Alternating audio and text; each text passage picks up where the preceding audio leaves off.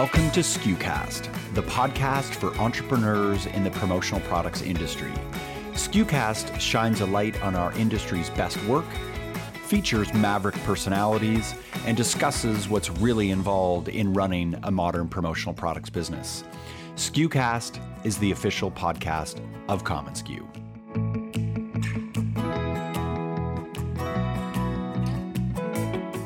Andy said to me, Paul, what you're experiencing right now is a defining moment.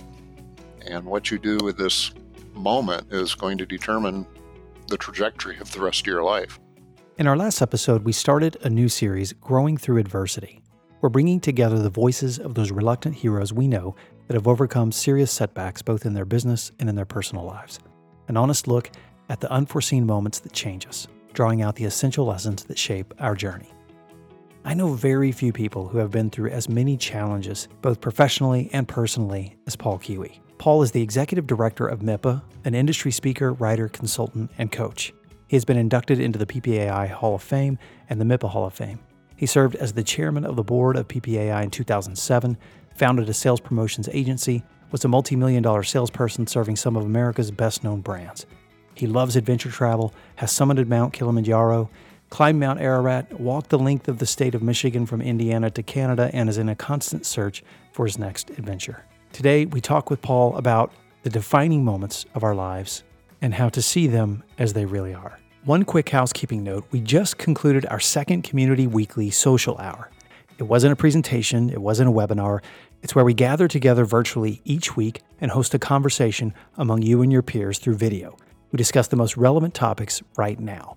We present an idea and then break out into smaller groups to connect and share. It's a beautiful way to not only stay connected and encouraged, but to hear how other professionals are adapting to the current climate. Join us every Wednesday at 4 p.m. Eastern. You can register at commonsku.com/webinars. Just look for the webinar Community Social Hour. We would love to see you there. This episode is brought to you by commonsku, the work from anywhere platform that powers your connected workflow, enabling you to process more orders and dramatically grow your sales. To learn more or to begin your free trial now, visit commonsku.com. Now here's my conversation with Paul. Sometimes when you think life has thrown you a curveball, there's a little bit of that, just wait, you've seen nothing yet. Mm-hmm. And right. when you look back at your journey, there seem to be a lot of those, oh, just wait, you've seen nothing yet. Can you start back with probably what was one of the biggest challenges for you in business? In business, it was that realization of being a small business. It's going to be a roller coaster, and there were those times when it was, all right, we've hit the bottom, haven't we? Haven't we? Come on, where's the next hill? Can we start climbing it anytime now? And there was just those moments of every year it'd be like, gee, it just came off a great year. Now it's January 1st and I'm back to zero and starting all over again. And that combination of, faith that, okay, let's make this happen again and have it happen. But Paul, that's a great point, by the way, that the entrepreneur is equipped. And in this business in particular, where every business starts over January 1, there's not a lot of residual repeat business. There's repeat projects, but not a perfection of repeat business. I keep reminding distributors and suppliers that we have this ready-made muscle built in to respond to challenges before. And you're right, every January 1 is brand new. So here we go again. Mm-hmm. Yeah, hit the reset button and away we go. Yeah. We recorded with Joanne Lance about her 9/11 experience, and you had a brief experience with that. We're going to dive, though, into a few of those that came later in your career, and then in a few of those here most recently. But back on September 11th in 2001, you were hosting an end-user event with 150 clients and prospects when the planes hit the towers. And what happened? That was... For everybody, it was certainly surreal. I was at Western Michigan University where we held this event in a state-of-the-art business center, and I was actually giving a morning presentation when my my wife was at the back of the room waving frantically and interrupted me. And I finally went back and she told me what was going on. And I hit a switch, and I mean, the wall behind me was a giant screen, and the image of the first tower came up with the plane and the smoke. And it was, people, of course, everybody was shocked. But here we were on the campus of Western Michigan University, which immediately shut down. And I had, like 40 suppliers who could not go anywhere, and 150 people already there. So we basically set up some quiet rooms where people could gather with a small TV and in smaller groups. And we had the big auditorium with the huge screen, and basically just allowed people to be. Those who wanted to walk the show actually did. And so to clarify, this was an industry trade show event. Right. It was your standard end user show that my distributorship annually put on, and we basically just tried to allow people to handle it the ways they needed to deal with it, and didn't try to say, okay, everybody go. And we didn't say everybody stay. We didn't say, hey, the show must go on. It was basically, here are the various tools for dealing with it. And I had spent 19 years calling on the Kellogg Company, and they happened to be at that show. And about a week after 9/11, they called me and said, we would like to have you come in for a capabilities presentation. We're so impressed with the way you handled crisis, and we need people on our team that know how to handle crisis. Wow. So it was, that was the blessing that came from that event. I mean, like everybody else, business went through the stage we're in right now of total ambiguity. Nobody knew what was going to happen next, or what the next shoe would be that would drop. But, a lot of similar emotions. Your next biggest challenging moment, ironically, came right before the recession. Yes, when I give presentations on the promotional products industry, and I often would like to point to 2007 as this $19 billion year, which the following year it dropped to $15 billion, and joke that, see what happened when I stepped down as chairman. I happen to be chairman. To clarify to the community, you stepped into the role as chairman of PPAI, the industry's largest trade association, and under your tenure is when we dealt with the recession. Right. I was the chairman in 2007, so it was still during the uptick, and during a successful year, and it was a wonderful time for me. I was chairman of the board of PPAI. I was the vice president of Corp Logoware, which had been the fastest growing distributorship probably in history. In less than 2 years, they went from 0 to a top 40 distributor. I remember that. Yeah. And it was go, and with the licenses we had, I was having the opportunity to go to things like the Masters tournament, to Daytona 500, and things really looked about as bright as they could be for a person in the industry. However, most people who are aware of the industry at the time also know that as fast as that distributorship rose, it also crashed just as quickly. And I was starting to see some of those cracks, but being in a high visibility position, I had this very uneasy agreement with the owner that I wouldn't step down while I was chairman, and by gosh, you better not file bankruptcy while I'm chairman. And but I started making the plans that as soon as my term as chairman was over, that I was going to take a different direction. And my best friend owned a very successful business consulting firm in southwestern Michigan, basically based out of Grand Rapids, Michigan. I was in Kalamazoo at the time.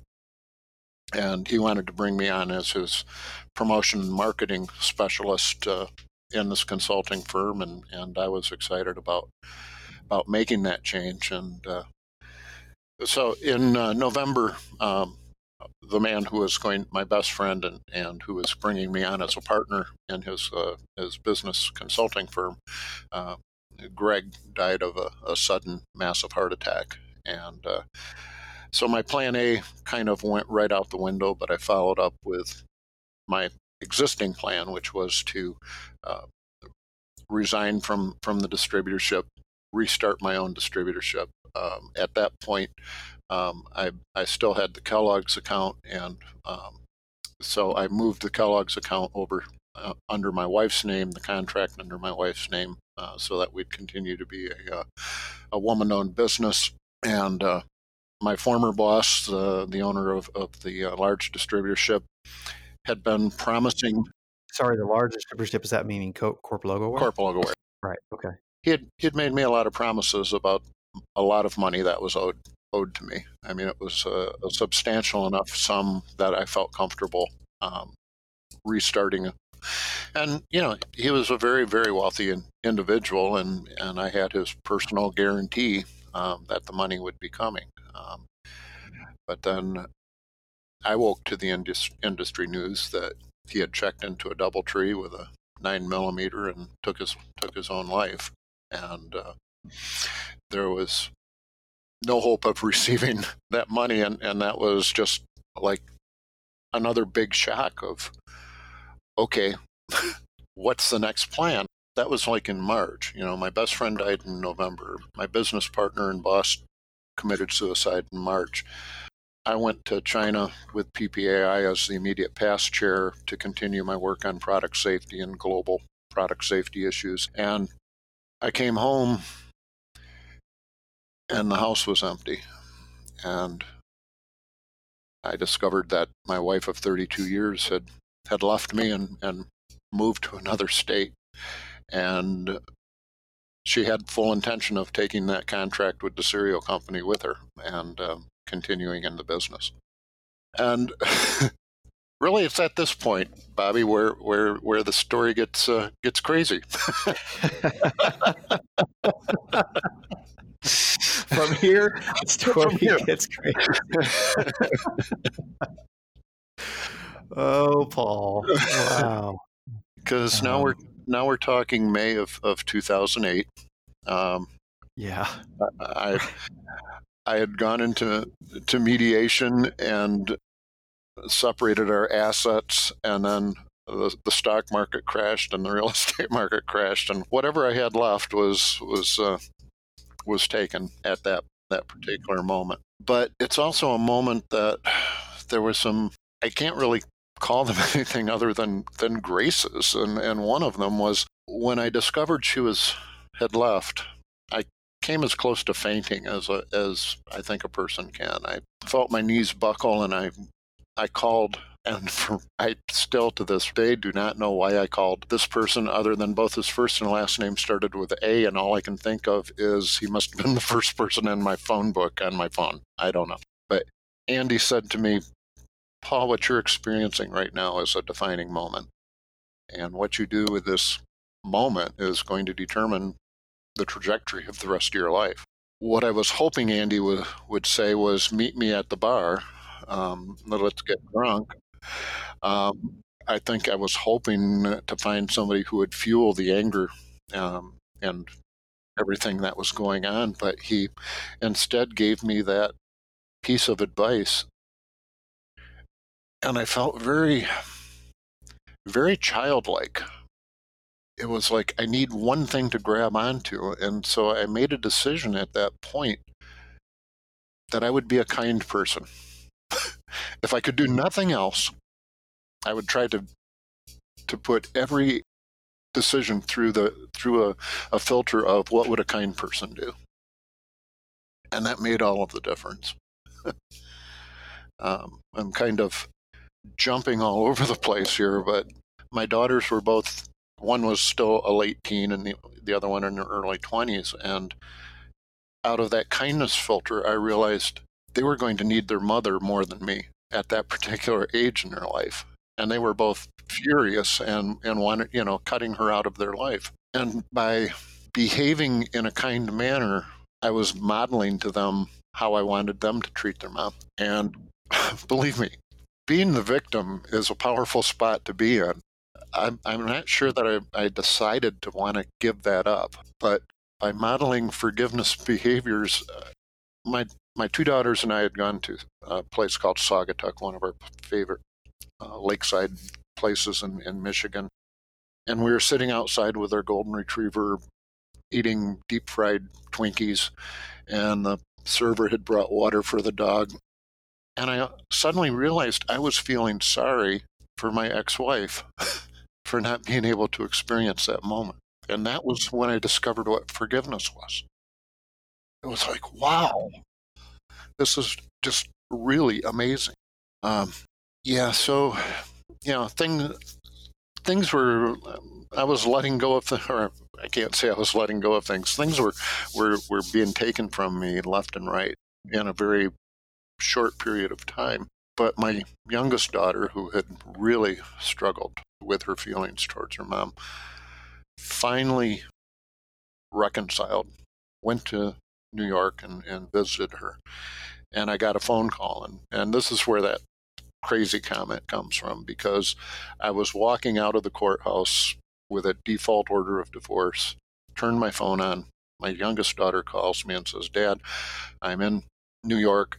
And I'm like, "Oh, that's wonderful." And she's like, "Dad, Mom's in a helicopter. She collapsed. They're taking her to Rochester Medical Center." And we discovered that those crazy changes in behavior had probably been because of the brain tumors that were now a stage 4 cancer that had metastasized from her lungs. And just a few months later, she died. And the crazy part, it was on the day of my mother's funeral. So it was just this period of one thing after another after another.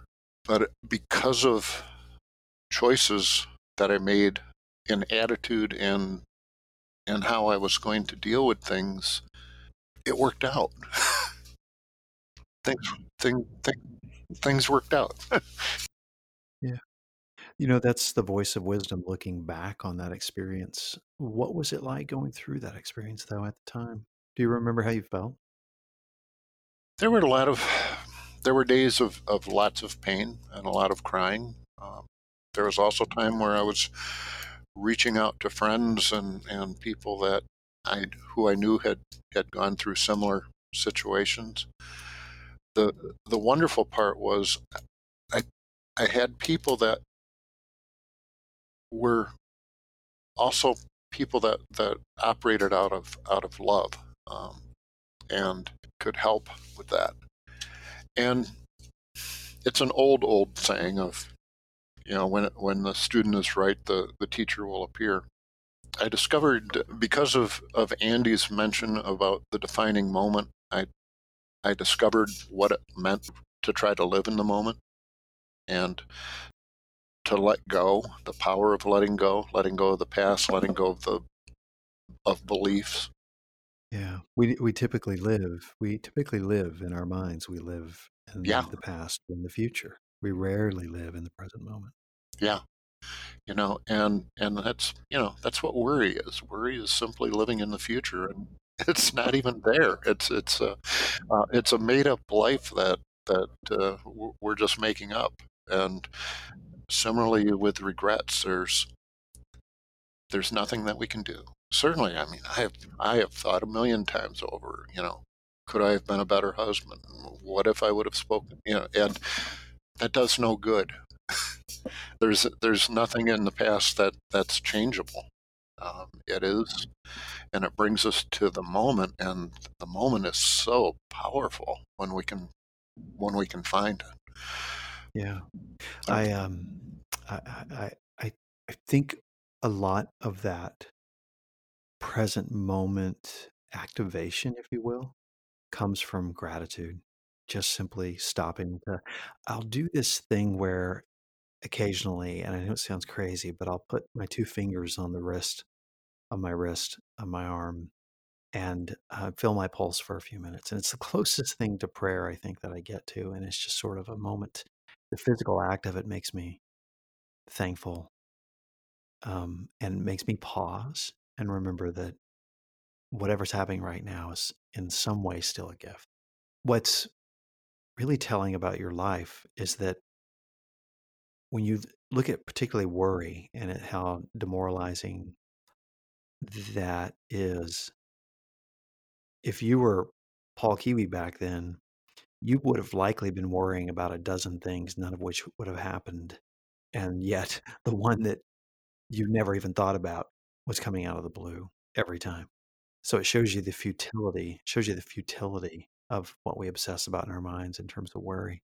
That is that is so true. Yeah. That defining moment is powerful. You and I both are big fans of Viktor Frankl's Man's Search for Meaning. What was your biggest lesson from that? I was fortunate also to have had Viktor Frankl as a friend at that time. It was one of the books Really? that I had been, not personal friend, but the book and his writing. Yeah, sure. Yeah, certainly. right. But compared to what Viktor Frankl was going through, as experiencing the Holocaust, and to have that, the one freedom I have is to choose my attitude, and I think of it now when I've got so many friends that are so worried about the current situation with the virus and the impending recession, and hopefully not depression, and how long is it going to last, and how deep is it going to go, and it's nothing compared to what others have gone through. Even my parents, who are, both have been passed for many years, but, they lived through the Great Depression, and their stories of the Great Depression, and, they were in their formative years during that time, and then Pearl Harbor and World War II, and they had to make a lot of sacrifices for many years. When you take the length of the Great Depression plus World War II on top of it, that's a long period to be going through what's going to happen next. What would you say to the young entrepreneur who's sitting across from you? Paul, you've got a unique perspective here. Not only were you a distributor, you have, like but you in particular have loved and been in this business most of your career. You have a unique vantage point in that you were actually chairman of the board of PPAI, which always gives you a unique perspective on the entirety of the industry that many of us don't have because we live in or we only have our perspective as distributors. But you have unique perspective in all of this, and you've been through a lot of personal challenges. You're sitting across right now from a distributor, and I know many of them, and it breaks my heart, who they're emailing me, we're having phone calls, we're sharing text messages, who are saying, I don't know what to do. I don't know if I should close my office. I don't know if I should cut back staff. I don't know what to do. Now I realize you can't prescribe anything without knowing their particular problems, but in general, knowing what you've been through and what you've learned, what would you share with this young entrepreneur, this young distributor? I think most importantly is we need to remember that this too shall pass. It always does. Things will change. We get to write the next chapter.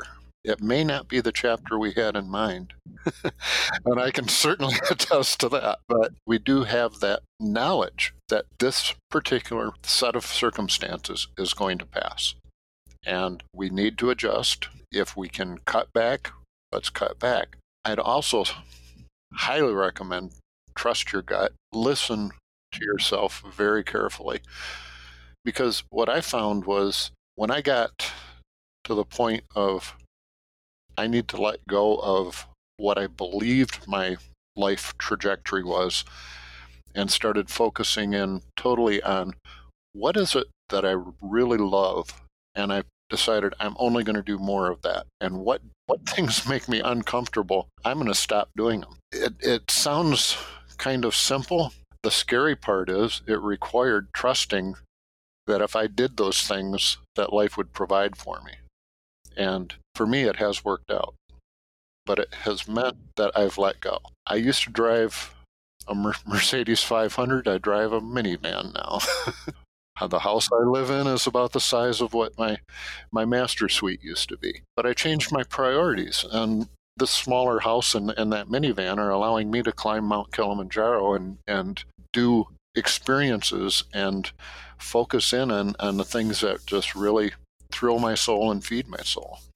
And these are tough times. There's no doubt about it.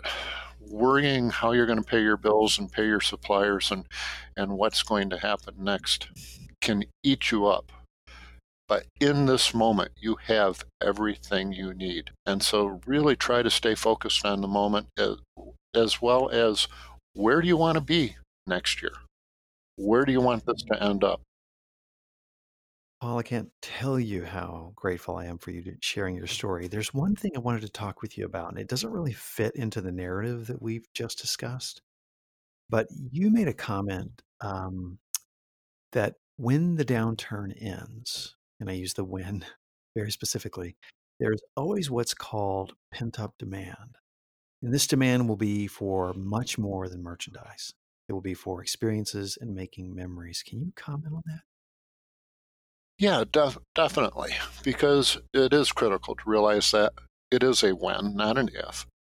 And people are really going to be wanting that closeness that we're currently being denied. So a smart marketer really needs to be visualizing what this vibrant economy is going to look like in 2021 and beyond. And be aware also that while we're stressing over the obvious, technology is continuing to change. AI is going to be a bigger factor in our lives. Robots are going to be a bigger factor in our lives. Autonomous cars. The world's changing very rapidly. So we really need to be looking forward and realize that things aren't going to be going back to normal. They're going to return to a growth period, but it's going to be in the context of a changing world. And we need to be ready for that. We need to let go of our old beliefs and be ready to grasp and shape the future that we want to live. Paul, I see your life as this metaphor. You're standing on top of Kilimanjaro, which you climbed. It was incredible feat. You've been through arduous challenges standing up on the mountaintop, and now you're helping us understand your view from where you're at to make sure we keep that viewpoint as opposed to looking at our feet as we trudge along through miserable conditions, is to keep that positive outlook that you have and your eye on the future. Maybe the best way to say it is keep your heart in the present moment and your mind on the future. Beautifully put. Thanks so much for tuning into this episode of SKUcast. Be sure to keep up with our latest content by subscribing to SKUcast on iTunes or to our blog at community.commonsku.com. Until next time, friends, thanks so much for listening.